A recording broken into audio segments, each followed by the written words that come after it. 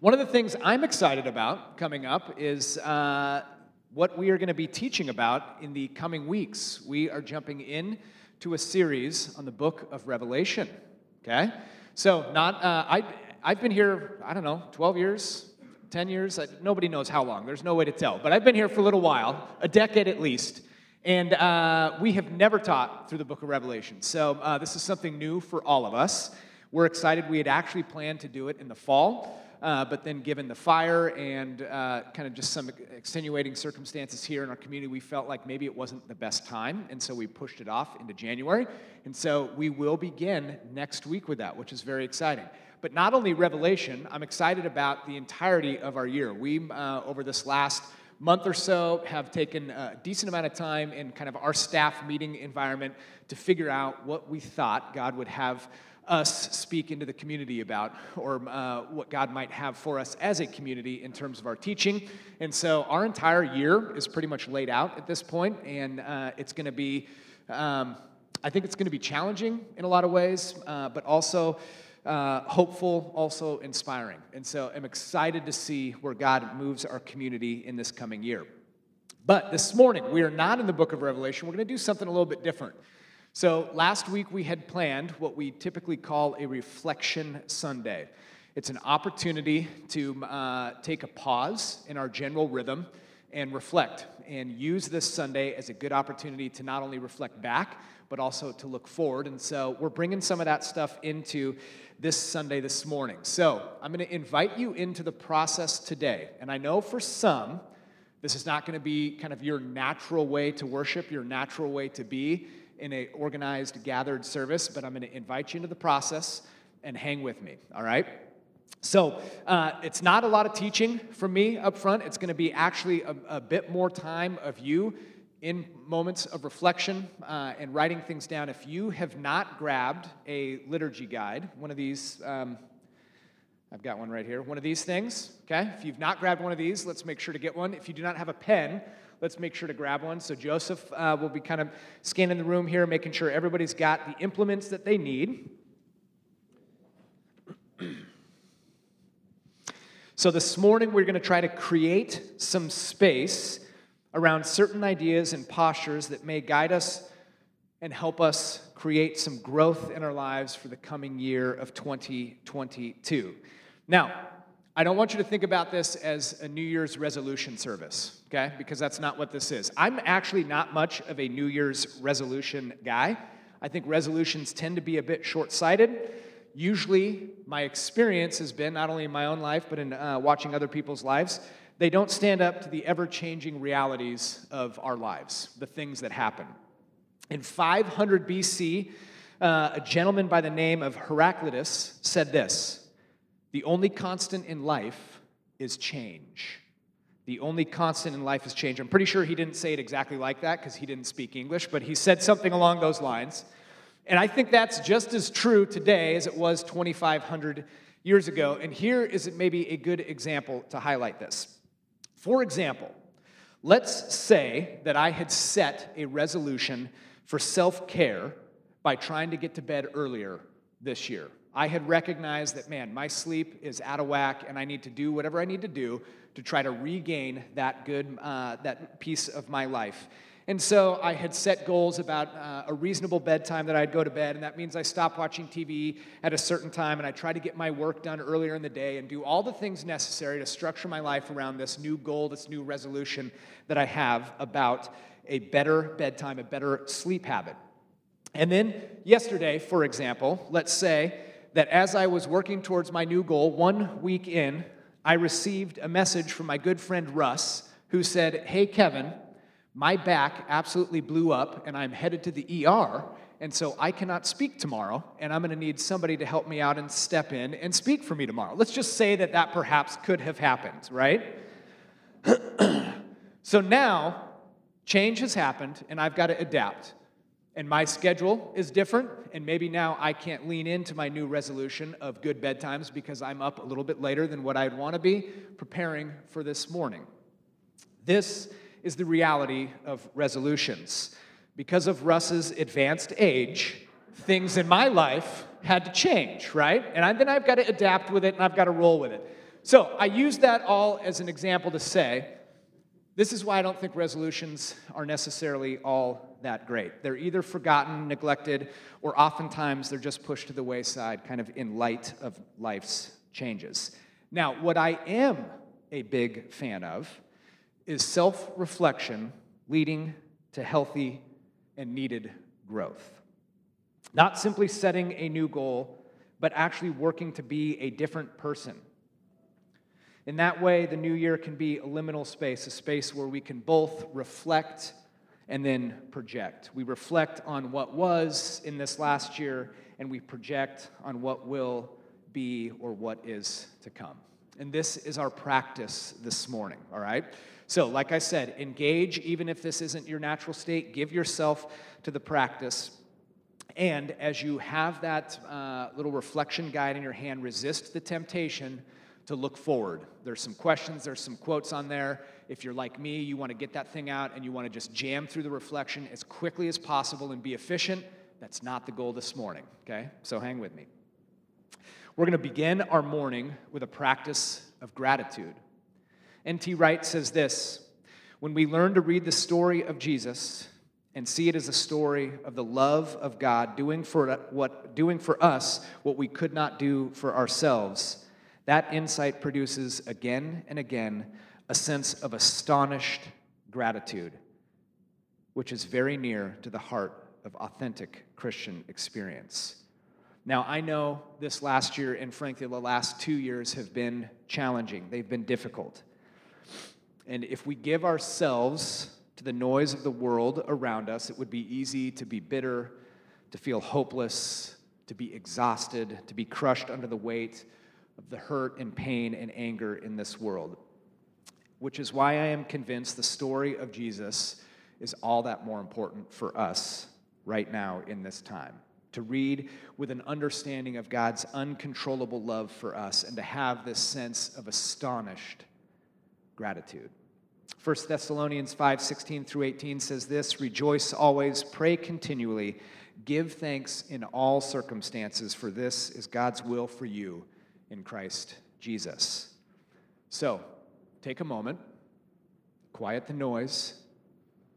On your sheet, we're going to spend the next few minutes and we're going to write down as many things that you are thankful for in your life as you can think of. Don't just cherry pick the easy things. Family, health, a house. Actually think about it, process what are things that I can find gratitude for in my life right now. We're going to spend a few minutes practicing that, and then I'll bring us together here in a few minutes. So I gave myself to this practice yesterday, and a couple of things came right to mind. One was I'm incredibly thankful for a job that gives me a lot of autonomy. One thing that came to mind, I have all my family of origin lives in Spokane, and so Grace and I never have to travel for holidays. And I was reminded over this holiday how thankful I am that we don't have to travel for holidays. Probably the thing I'm most thankful for is this foosball table that I was able to find and give to my boys as a Christmas present. It's a 40-year-old foosball table, vintage style, and it has been the most fun over this Christmas break just to go downstairs and play foosball with my sons. So a few things that I am thankful for. I want you to turn to a person next to you, and I want you to share just a couple of things that you're grateful for, a couple of things that you can find gratitude in this season. I'm pretty convinced that the practice of gratitude is really just about an adjustment of our posture. It's about shifting the very view of the world that we have around us, and rather than dwelling on all the things that you want or all the things that you think you deserve, you actually give yourself to the practice of contentment. The science behind those that practice gratitude regularly is overwhelmingly positive in terms of our own health. But more importantly, I believe it's a practice that begins to align our hearts with our Creator. I think this might be one of the things that we have to offer the world this year. this idea of cultivated gratitude, that there would become from that cultivation a sense of greater joy, a sense of generosity. And although it may seem simple just to do this practice in a world so severely self-centered, with almost an inability to find gratitude, what if we could lead in this way? What if we could be a people of deep gratitude? Write this question down, and you can take this and think about this this week. What might a gratitude practice look like for your life in 2022? What might a gratitude practice look like in your life? So the practice of gratitude helps kind of cultivate this fertile soil for a life of spiritual growth. And I hope that this would be a desire that we all have, that we all share in common, is that we desire to grow spiritually. But let me provide this caveat, because at no point will you ever hear, or should you ever have heard from up front in this place, an idea that spiritual growth is linear, right? I think it's incredibly dangerous to think or to reduce our faith journey to a single line moving up and away from the X and Y axis. Our faith is far, far more dynamic than this picture. Mike Yaconelli, and this is one of the quotes that's in your guide, says this: spiritual growth cannot be reduced to mechanics. I'm all for getting the mechanics right, but spiritual growth is more than a procedure. It's a wild search for God in the tangled jungle of our souls. A search which involves a volatile mix of messy reality, wild freedom, frustrating stuckness, increasing slowness, and a healthy dose of gratitude. I think this might be a better way to think about or to picture our faith journey. More than linear movement, it's a picture of this wild search for God. A question to think about: how do you feel about describing your spiritual growth like a wild search for God? Does that worry you? Does that create freedom for you? And why? How do you feel about describing your spiritual growth like a wild search for God? Does that worry you, or does it create freedom in you? And why? And here's the question that we're going to spend a little bit more time on this morning. In your notes, you should see it written down right underneath that quote, and it says this: as you are on your wild search, what is one thing you could do this year to increase your blank of God? And there's a couple of little questions there, a couple of words there that might help prompt you. You don't have to think through all of those things, but spend a few minutes right now. Maybe choose one or two of those words, put it there in that blank spot, and then write what that might look like for you. Let's spend a few minutes doing that. One of the things that I have learned is that life, and maybe more specifically our spiritual journey, our life of faith, was never intended to be done alone. And so as we are writing these things down, especially this last question, who is the person that you need to invite into the process with you? As you think about wanting to increase your enjoyment of God or increase your understanding of God in this wild search this coming year, who's the person or the people that you may need to invite into this process to help you, to push you, to challenge you, to support you in that endeavor? We have practiced gratitude and spent some time in self-reflection regarding our own spirituality, so we're going to end with one final kind of place of reflection, and it's a bit more outside of ourselves, okay? So you don't have to write this one down, but just think in your mind, what is something either you did or you witnessed this last year that was worth doing, that was beautiful, or that was virtuous? What is something either you did or you witnessed being done that was worth doing, that was beautiful, that was virtuous this last year? Reinhold Niebuhr says this: nothing that is worth doing can be achieved in our lifetime. Therefore, we must be saved by hope. Nothing which is true or beautiful or good makes complete sense in any immediate context of history. Therefore, we must be saved by faith. Nothing we do, however virtuous, can be accomplished alone. Therefore, we must be saved by love. The scripture seems pretty clear that those who trust in and follow Jesus will see miraculous things happen.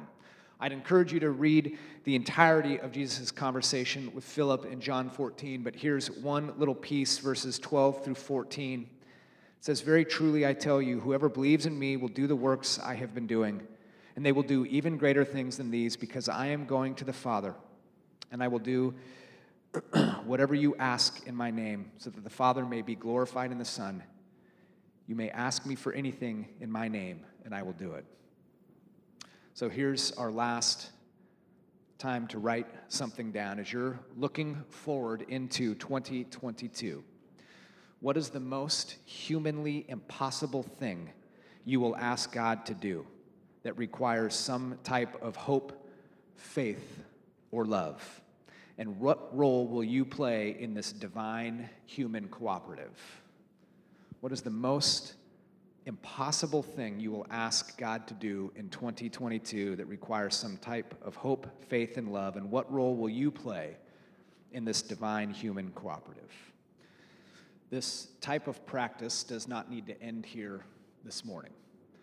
If this is helpful for you, take these questions, create your own questions, but this can be a practice that is done every day, once a week, once a month, something to kind of help center, to again put us into a place where we can better hear from God and better align our hearts with what God's desire is for us in this coming year.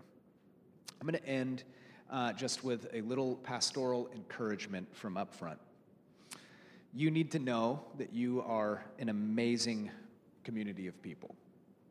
You are an amazing group of individuals, and though we are all here with different intentions and different expectations, you are an incredible group of people. Some may show up this morning or show up this year confused about their future or brokenhearted about a specific failing relationship. Some carry new and heavy burdens, while others are already tired and weary at the beginning of the year. Some might be questioning their place in this church, or maybe flat out questioning God in this time, in this season. But let me say this: you are always, always, always welcome here. So take a deep breath. Know that you are a beloved child of God. Know that you are a valued part of this community, that you are loved in this space, that you are wanted here. New Community, you never cease to amaze me with your grace and with your love. Continue to live this way in 2022. Continue to care for one another with deep respect. Continue to serve our broken and hurting world with steadfast commitment. Amen.